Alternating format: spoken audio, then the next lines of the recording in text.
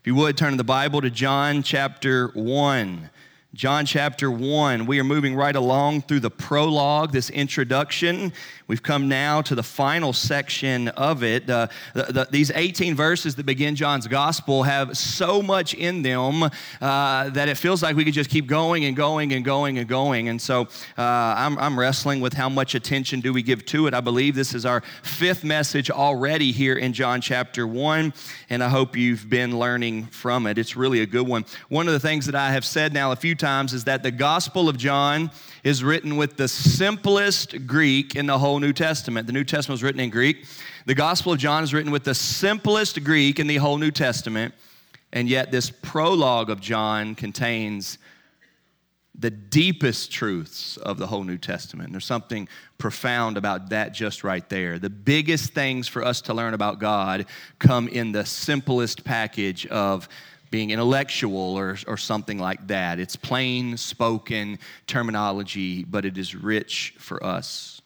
Today we're going to look at verses 14 through 18, and in your bulletin you see that I'm calling this Seeing His Glory and Receiving His Grace. We don't want to say that any part of the prologue is more important than the other. It is all teaching us some heavy stuff that we need to understand. But when you get to 14 through 18, you see that this is all coming together, and John has a purpose in his writing. Not only does John have a purpose in the prologue here, but we remember that John tells us later on in John that these things were written so that you would believe.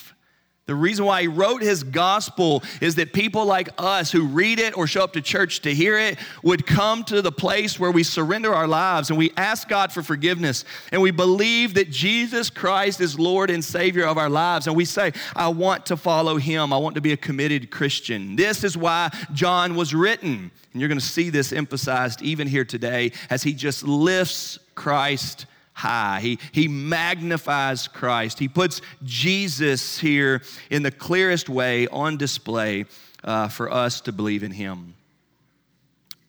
Read with me, if you will, at John chapter 1, beginning in verse 14. And the Word became flesh and dwelt among us. And we have seen His glory, glory as of the only Son from the Father, full of grace and truth. John bore witness about Him and cried out, this was He of whom I said, He who comes after me ranks before me, because He was before me. For from His fullness we have all received grace upon grace. For the law was given through Moses, grace and truth came through Jesus Christ. No one has ever seen God, the only God, who is at the Father's side. He has made Him known. Jesus Christ is the one who is the Word in the flesh. He is the living Word. He is the truth of God to be seen, to be observed, to be experienced, to be learned from. Jesus Christ is the one who reveals the one true and living God to the world. John is bringing this all to a wrap up, to a closing in these first 18 verses. Verse 19 will start off in the story, the account, the testimony of Jesus, who He was, what He did, what He was like. We start that when we start verse 19. This introduction is teaching us that Jesus is God come to us. There's a real sense when you talk about God, the one true and living God, the Creator God, that we can say, well, where is He? And He's a spirit and we've not seen Him, right? All of that is true inside the Godhead when you talk about God the Father or you talk about God the Holy Spirit. But in God's beautiful, masterful plan, the second person of the Trinity, God the eternal Son, took on flesh and became a human being. God didn't start. Jesus didn't start. He's eternal. He's always been, but He hasn't always had a body. And in the incarnation, that beautiful story that we emphasize more so at Christmas, God became like us so that He could save us, so that He could take all of our wrongs, so that He could die on the cross in our place, so that He could take our judgment, take the punishment. This is where we're going here today, seeing His glory and receiving His grace. 3 points for you this morning. Number one, for the kids with the listening pages, and for those that just like to take notes. I told my sons this morning, I hope you got your notes today, because these are some big passages that you need to make sure you're taking notes on. Number one, seeing His glory.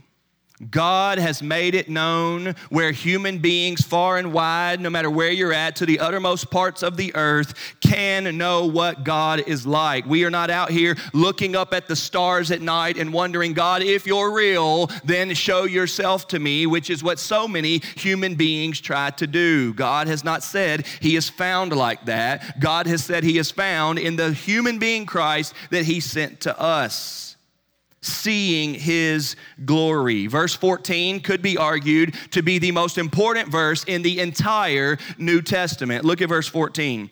And the Word, who John has already clearly shown us, is God. Look back at verse 1. In the beginning was the Word, and the Word was with God, and the Word was God. The Word is God. But look at verse 14. And the Word became flesh and dwelt among us, and we have seen His glory, glory as of the only Son from the Father.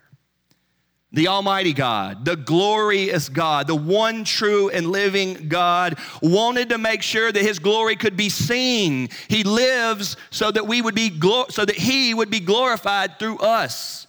And in displaying His glory to the world, He did it in this way.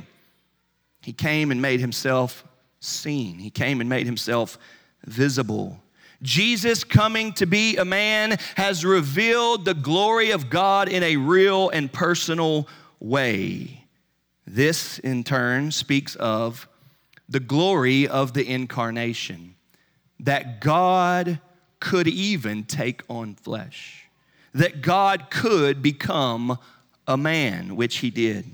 It is one of our big beliefs, point of doctrine for us, those that believe the Bible, that Jesus is 100% God and 100% man. God became a man. Jesus took on a human flesh without ceasing to be God.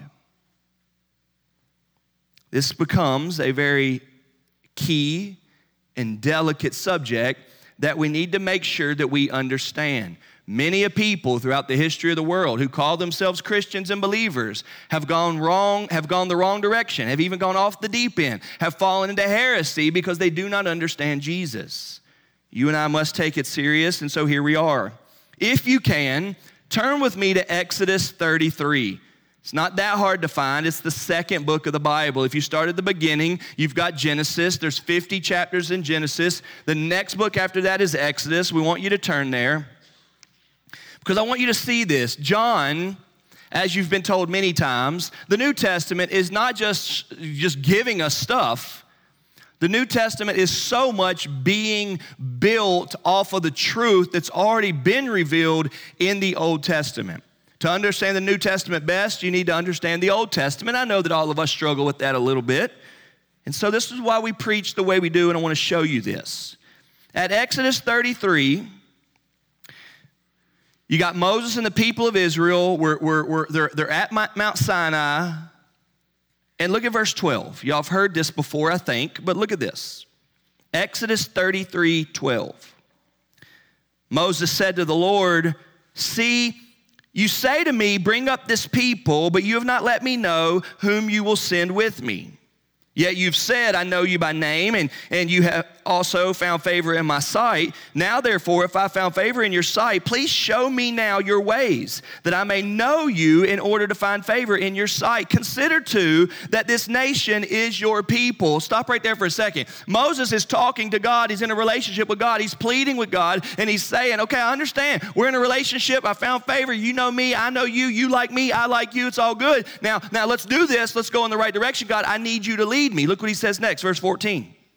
God says, "My presence will go with you, and I will give you rest." Verse 15, Moses said to him, "If your presence will not go with me, do not bring us up from here." Now, just a little side note. That is a beautiful quote and a prayer you need to remember for the rest of your life. Moses declares right there, I ain't going anywhere without you, God. Don't take me anywhere. Don't send me anywhere if you're not going with me. Verse 16. For how shall it be known that I have found favor in your sight, I and your people? Is it not in your going with us so that we are distinct, I and your people, from every other people on the face of the earth? Several weeks ago, we preached a sermon on being light in the world. And some of y'all remember that not too long ago, being light in the world. And I talked about how once you become a new believer, you learn quickly that the Bible says that you are the light of the world. Matthew 5:14, right? You are the light of the world, and you learn that, right? But then it's not very long after that, once you start reading your Bible, that you remember that Jesus says in John chapter 8, verse 12, I am the light of the world. And it doesn't take much discipleship for you to learn the only way I'm ever going to be light in this world is if God is seen through me. It's not in my goodness. It's not good works that create light in this world. It is the power of the Holy Spirit through faith in Christ doing good works that creates light in this world. And there's a big difference, and you know that. If you know, you know. Moses understands this. Let me read to you verse 16 again. Look at it. Is it not in your going with us so that we are distinct? Hey, two people being honest in the light of Jesus in the world. A Christian that's honest and an unbeliever that's honest, both are honest, and that's good for the world, but it ain't the light of Jesus. Moses understands this. Moses and the people of Israel going out and walking in obedience to all the ends of the earth isn't going to make a difference in the world for the glory of God unless God is going and working through them. The church must understand that we're not just good people. We are followers of Jesus Christ. We are witnesses to him. Moses says, is it not in your going with us so that we are distinct, I and your people, from every other people on the face of the earth? Now watch, God answers Moses, verse 17. This very thing that you have spoken I will do, for you have found favor in my sight, and I know you by name. Moses said, here it is, please show me your glory. Does everybody see that? This is what John is talking about. John is talking about this in the prologue. Look what he says. Moses says, please show me your glory. Verse 19, God said, I will make all my goodness pass before you, and will proclaim before you my name, the Lord. And I will be gracious to whom I will be gracious, and I will show mercy on whom I will show mercy. But he said, you cannot see my face, for man shall not see me and live. Y'all, God is so glorious and holy. God is so perfect that we cannot look upon his face and see him. We cannot stand in the presence of God. We just sang about when we get to heaven and we see him face to face, and that's a glorious thing because of the salvation that Jesus Christ gives and the forgiveness of sin and the imparted righteousness that he gives to people who believe in him. That's his righteousness and not our own. In heaven, we will see God fully. But on this earth, you cannot see God fully, and that's what's happening here. He says, you cannot see my face, verse 20. Man shall not see me and live, verse 21. And the Lord said, behold, there is a place by me where you shall stand on the rock. And while my glory passes by, I will put you in a cleft of the rock, and I will cover you with my hand until I have passed by. Then I will take away my hand, and you shall see my back, but my face shall not be seen. This is an incredible passage. If you ever learned this passage years ago or you studied it in Sunday school, you've probably never forgotten. He will hide you in the cleft of the rock. You can see his back, but you can't see his face. God is protecting Moses. God loves Moses. He's going with Moses. He's leading Moses, but he is not going to let Moses see his glory. Moses can't handle that. And John chapter 1, if you'll turn back there now, is picking up on this idea. There would have been no Jewish people in this time that did not 100% know that part of Exodus. Show me your glory is a huge topic for anybody that's under the umbrella of God Almighty. We want the glory of God to be seen. That's our biggest goal. Moses' conversation with God about his glory is an important one for you to remember from Exodus 33. And God showed his glory a little bit, and he hid him from him a little bit, and he hid him in the cleft of the rock, and he turned his back to him and just put his hand over him and all of that. And in John chapter 1, John makes the argument that Jesus Christ is God. He was in the beginning with God. Verse 3 says, all things were made through him. Jesus is God. And when God took on flesh and became a human, verse 14 says, we have seen his glory. Hallelujah. You can know and see the glory of God by looking to Jesus.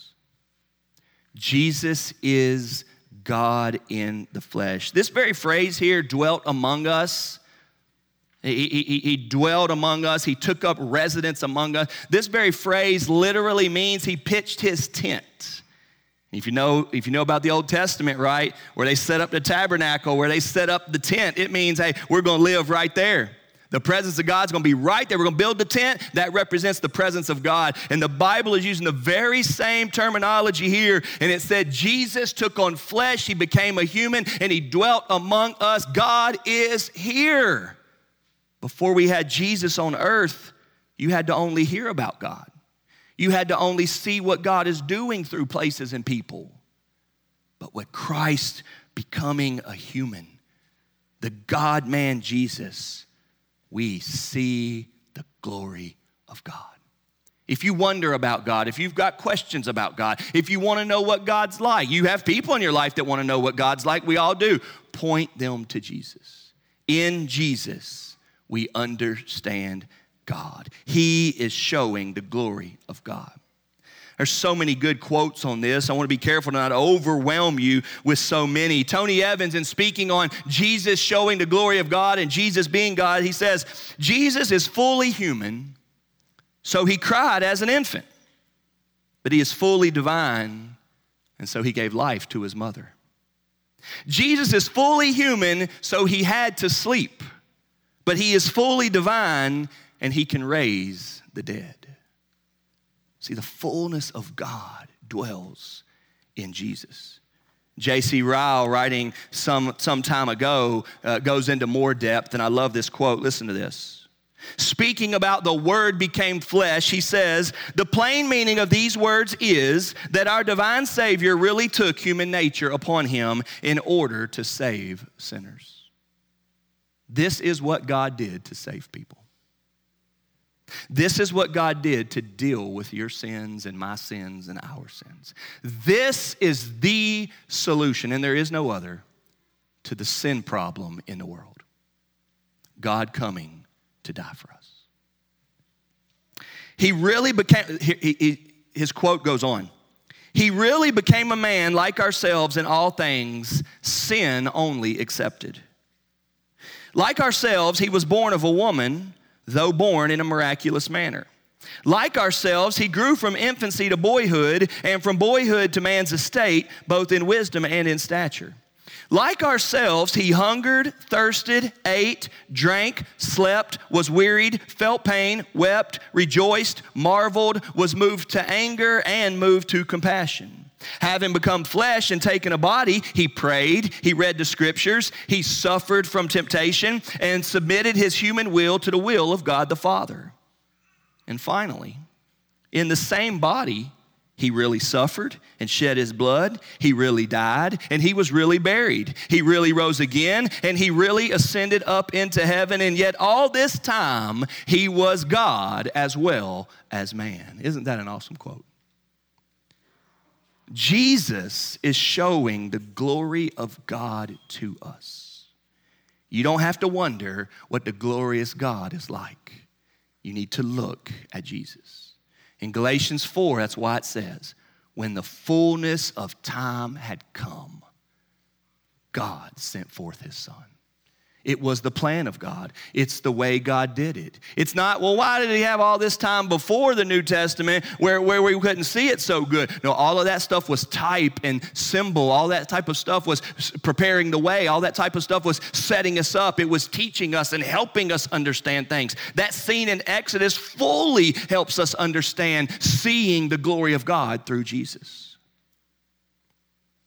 Several years ago, I remember hearing a a guy talk about how much he loves asking questions to little kids. And it's fun. You get around elementary kids and you start asking questions, man, they'll give you all types of good answers. And it's fun to do that. I hope you'll do that. I hope you'll like the kids in your lives and the kids in our church and invest in them. And he said he was asking them about school. You've got to be careful if you ask kids if they like school. You might hear something that you weren't ready to hear. But he was asking kids, do you like school? Do you like your school? Do you like your teacher? What is it that you like about your teacher? And sometimes they'll say, no, I don't like her. Kids will tell you anything, right? But I've never forgotten this, and it applies to what we're talking about now. I remember one time he asked this kid, who's your favorite teacher in that whole school? And the kid said, I love Miss Johnson. He said, okay, why do you like Miss Johnson? And the student said, she sits on the carpet with us. All the other teachers stand up and lecture, but one teacher sits down and gets on their level, sits cross-legged. In the gospel, in the life of Jesus, he pitched his tent. He sat on the carpet, so to speak. He became a human just like you. He cried when his friend died. He felt it when people were done wrong. Jesus came to be like us so that he could be the solution for us.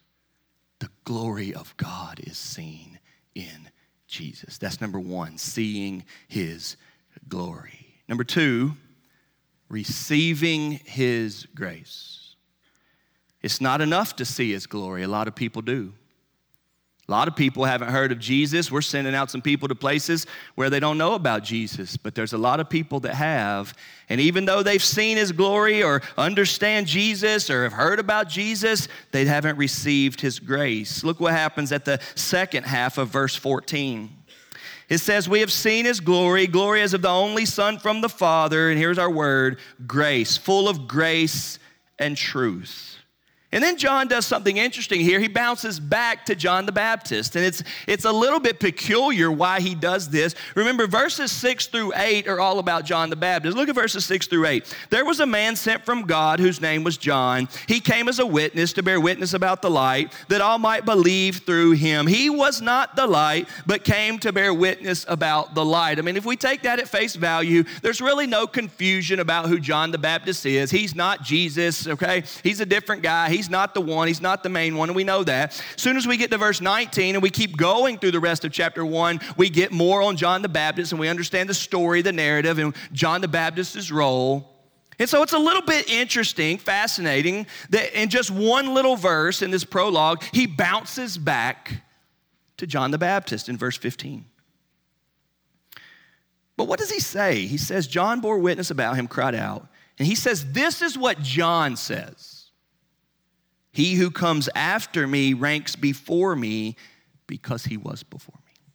If John's whole effort in the prologue is to convince you that Jesus is God and Jesus has come to be your Savior, then making this point just another way when it comes to John is brilliant. John is older than Jesus. John was born before Jesus. We've got those stories in the Bible. They were cousins.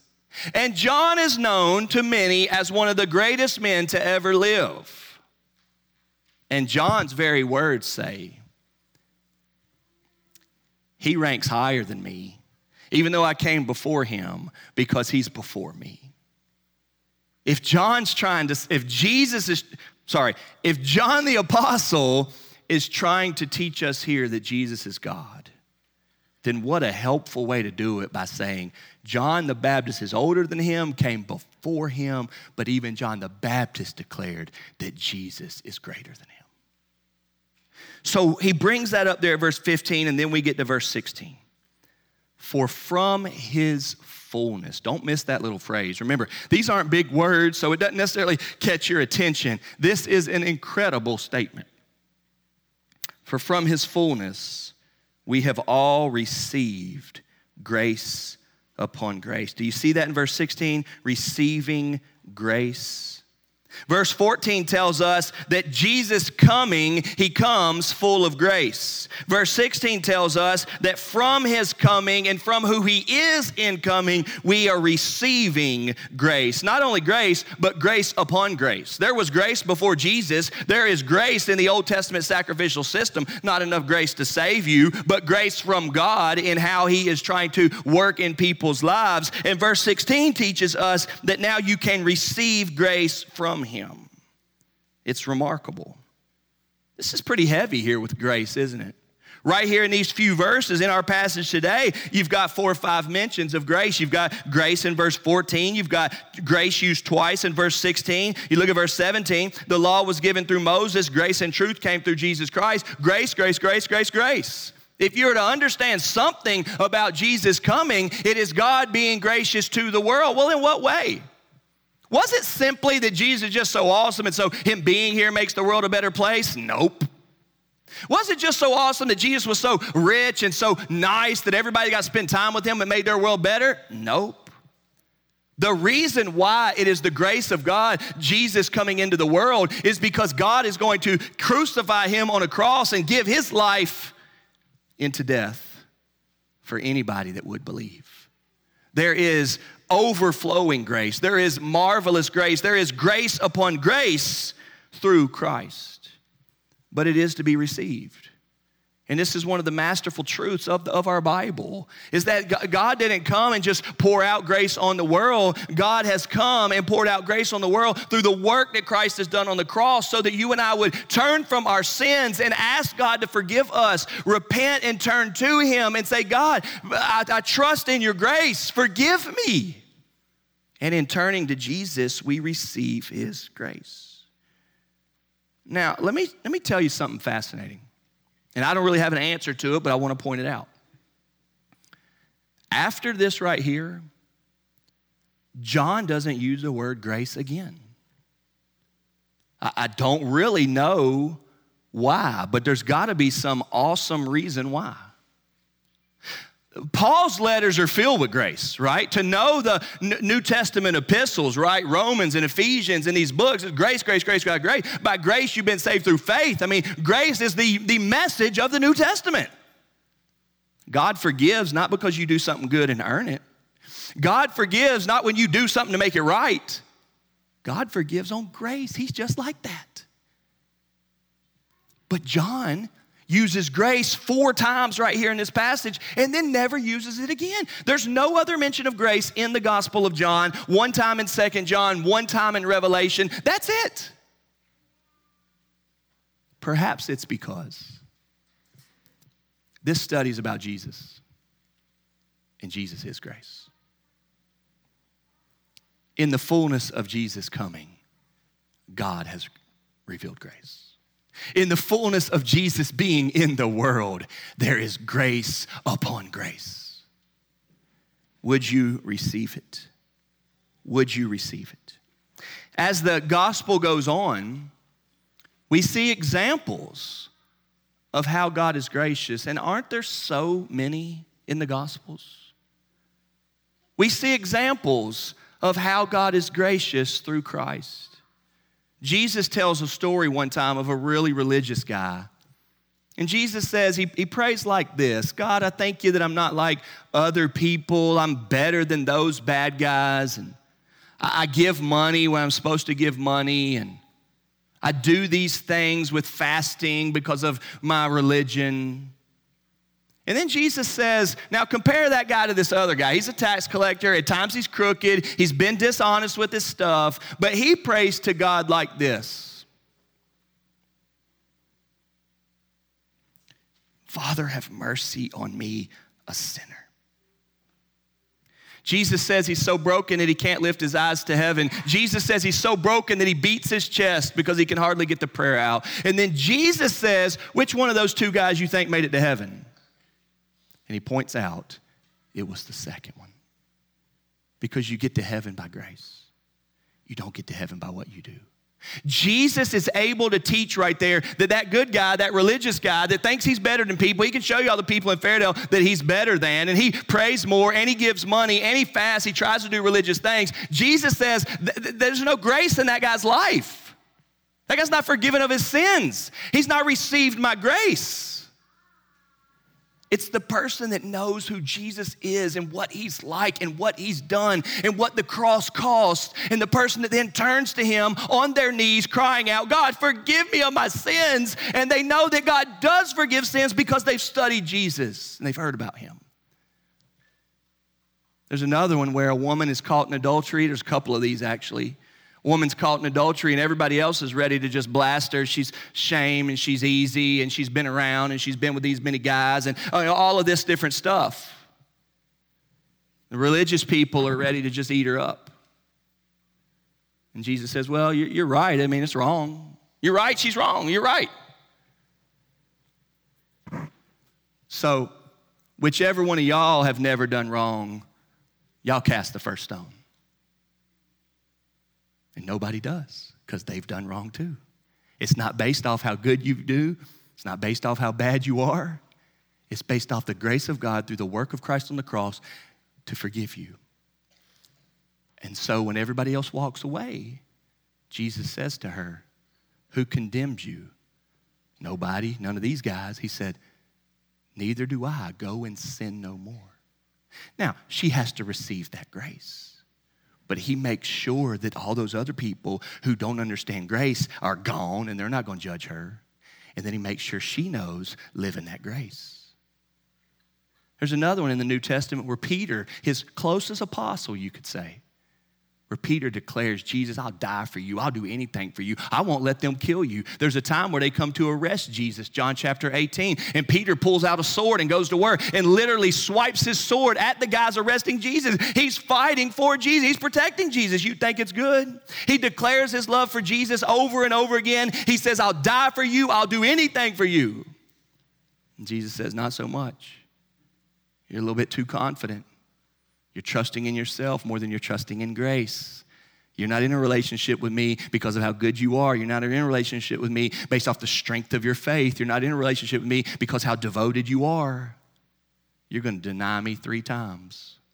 And what happens? When it gets tense, once Jesus had been arrested and taken, once everything was turning dark and scary, and Jesus wasn't the victor anymore in that little scene, Peter starts to deny him. Didn't want to be associated with Jesus. Told everybody that asked him, no, I'm not with Jesus. I'm not with Jesus. I don't know him. Never spent time with him. Just lies, denies. He's ashamed. He's embarrassed. He's in a bad spot. But don't you remember the rest of the story? That Jesus receives him back, restores him, teaches him how much he loves him, teaches him that he's for him, he's got grace for him, and then empowers him and sends him out. And Peter becomes one of the boldest, faithful witnesses to Jesus, even after all of that denial and shame and sinfulness. Why? Because he is filled with grace. Church, here today, we don't need to know how good you are. And we don't need to know how bad you are. We don't need to know where you're at on that scale of feeling good about yourself or feeling bad about yourself. But we do want you to admit that you need grace. And we really want the church to be a group of people that understand grace. We're not to be judging each other. We're not to be making life worse on each other. We're to be people that run to Jesus for grace. And in accountability from the church, we help each other run to Jesus for grace. John is teaching us here that in the huge mystery of the incarnation, that Jesus came. In his fullness, he reveals the glory of God to us. It was so that you could receive the grace of God. Number one, seeing his glory. Number two, receiving his grace. And number three, knowing his Father. Look what it says here in verse 17. For the law was given through Moses, grace and truth came through Jesus Christ. So what Jesus is doing here in verse 17 is he's doing more than the law could do. The law has a good purpose. The law shows us that we sin. We do not come to the law and say, I love God's law because I always keep it. That is a surefire way for you to show you don't know grace. And listen, I've been around church people a long time. We talk like that, and it's wrong. Everybody hear that? We talk like that when we're having really good days. And it's wrong. If your pride comes from how you're so obedient to all God's laws, you're wrong. If you're here today and you're kind of new to church, you ain't been around before, and you came in here knowing, man, those church people are some judgmental, uppity, thinking that they're better than everybody else crowd. Listen, I'm here with you. I'm admitting that on behalf of all of us. And it's wrong. You know God by grace. The law has a purpose there, a good purpose. It shows us that we're sinners. Name any law. Don't take the Lord's name in vain. We've all broken it. Name any law. Don't bear false witness. Everybody here has on some level before. Outwardly, inwardly, you have. We sin. We all do. The law does a good job of showing us that. The law does a good job of showing us that we sin. We all do. You know what came through Jesus? Grace and truth. A way, an opening, forgiveness. So now look at verse 18. No one has ever seen this God, the one true and only God, who is at the Father's side. He has made him known. Jesus came to make God known. Jesus came to make God known. To know Jesus is to know God. To not know Jesus is to not know God. You may know some things about God, but to know God is to know Jesus. To know Jesus is to know God. Jesus makes the one true and living God known. Now, the rest of this gospel, the rest of John's book, 21 chapters, becomes this beautifully well-written account of how Jesus, the God-man, is doing this, how he's explaining God to us, how he's revealing God to humans. And we've got all these stories, and we see him teaching, and we see him acting, we see him loving, we see him being patient, we see his life, and it's showing us how God is in the world. At John chapter 14, it's the passage where he says, let not your hearts be troubled. Believe in God, believe also in me. In my Father's house are many mansions. Y'all know that passage, John 14. Well, in that passage, you got Thomas doubting. And in that passage, you got Philip questioning. And Jesus says this, John 14. Anyone who has seen me has seen the Father. See, this is why I love teaching and preaching the Bible.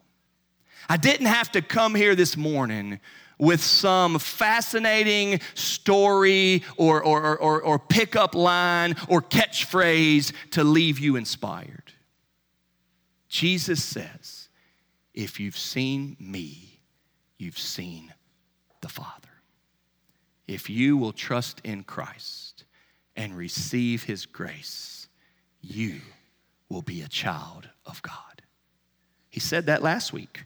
Verse 11, he came to his own, and his own people did not receive him, but to all who did receive him, who believe in his name, he gave the right to become children of God. Think about this. John is now concluding his prologue in a very similar way that he began it.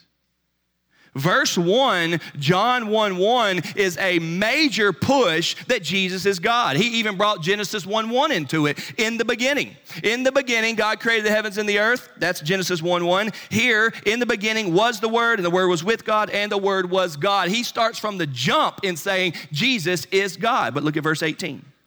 No one's ever seen God, the only God who's at the Father's side. He has made him known. He wants us to know that we can trust Jesus because of who he is. What he's done works because of who he is. And we are to believe that. C.S. Lewis, speaking about Christianity being believable, says this: Christianity, if false, is of no importance. Christianity, if true, is of infinite importance. The only thing it cannot be is moderately important. Is this true? Is Jesus revealing the glory of God? Is Jesus bringing grace to our lives? Is Jesus making his Father known to us? Then believe it. Believe it. You sense and you feel that God is working in you, then believe it and trust. During the winter months, a little bit colder, days are shorter. We've been playing a little bit more board games. We had some snow days, and one of my favorite board games is Guess Who. You like that game, Guess Who? It's an awesome game. It's perfect for dads because it's real short. You can say yes and be done with it in like 1 minute. And Guess Who, you ask all these questions about the person and try to process of elimination to get down to who it is. But it kind of takes some time to do that. And so every once in a while, in playing Guess Who, just from the jump, I'll just say, is it Michael? I won't say boy or girl, black hair, glasses, beard. I won't ask any of the questions. I'll just guess. Is it Steve? Is it Laura? I'll just guess. And guess what happens? Never get it right. Never get it right. We started playing Clue too, which is same idea, process of elimination. What room was it? What weapon was it? And who did it, right? And you got this sheet, and it's longer. You got to go through the process of elimination to count out all these different things, but that takes so long. So same thing. We'll start off, and in my first go, I'll be like, all right, here's what I think it is. And you take a shot at it and want to get to those cards, and sometimes you can even say, look at the cards, but that's going to eliminate you from the game. But you never get it right. I never get it right in Guess Who, and I've tried that hundreds of times. I never get it right in Clue, and I've tried that a good handful of times. You won't get God right like that either. You're not going to go out here today, try to be the best person you can be, and shape God into the way you think of him. And everybody you know, apart from faith in Christ, is doing that. Everybody you know, apart from faith in Christ, is doing that. It doesn't work in Guess Who. It doesn't work in Clue. And it for sure does not work in life. You're not going to walk out here, try to be the best person you can be, and shape God into the way you want him to be. You will be discouraged. You'll be empty. Jesus was sent by God to live among us so that we would know what God is like. Turn to him. Let's pray. Father in heaven, we thank you for seeing his glory, receiving his grace, and knowing his Father. We thank you for the prologue of John and all that it teaches us. Father, we pray that we would respond and believe. God, thank you that there's grace for us. Thank you, dear God, that there is a salvation for us who would turn to you. God, thank you that Jesus is really such a refreshing study. Just to read your word and to read about his life and to know what he's like is so refreshing and life-giving. It's good for us. God, may we live in that by faith. May the way that you're revealing yourself to us through Christ be the faith that we walk by, knowing you for what you're really like. Father, pour your grace into our hearts now that we would respond and turn to you. In Jesus' name we pray, amen.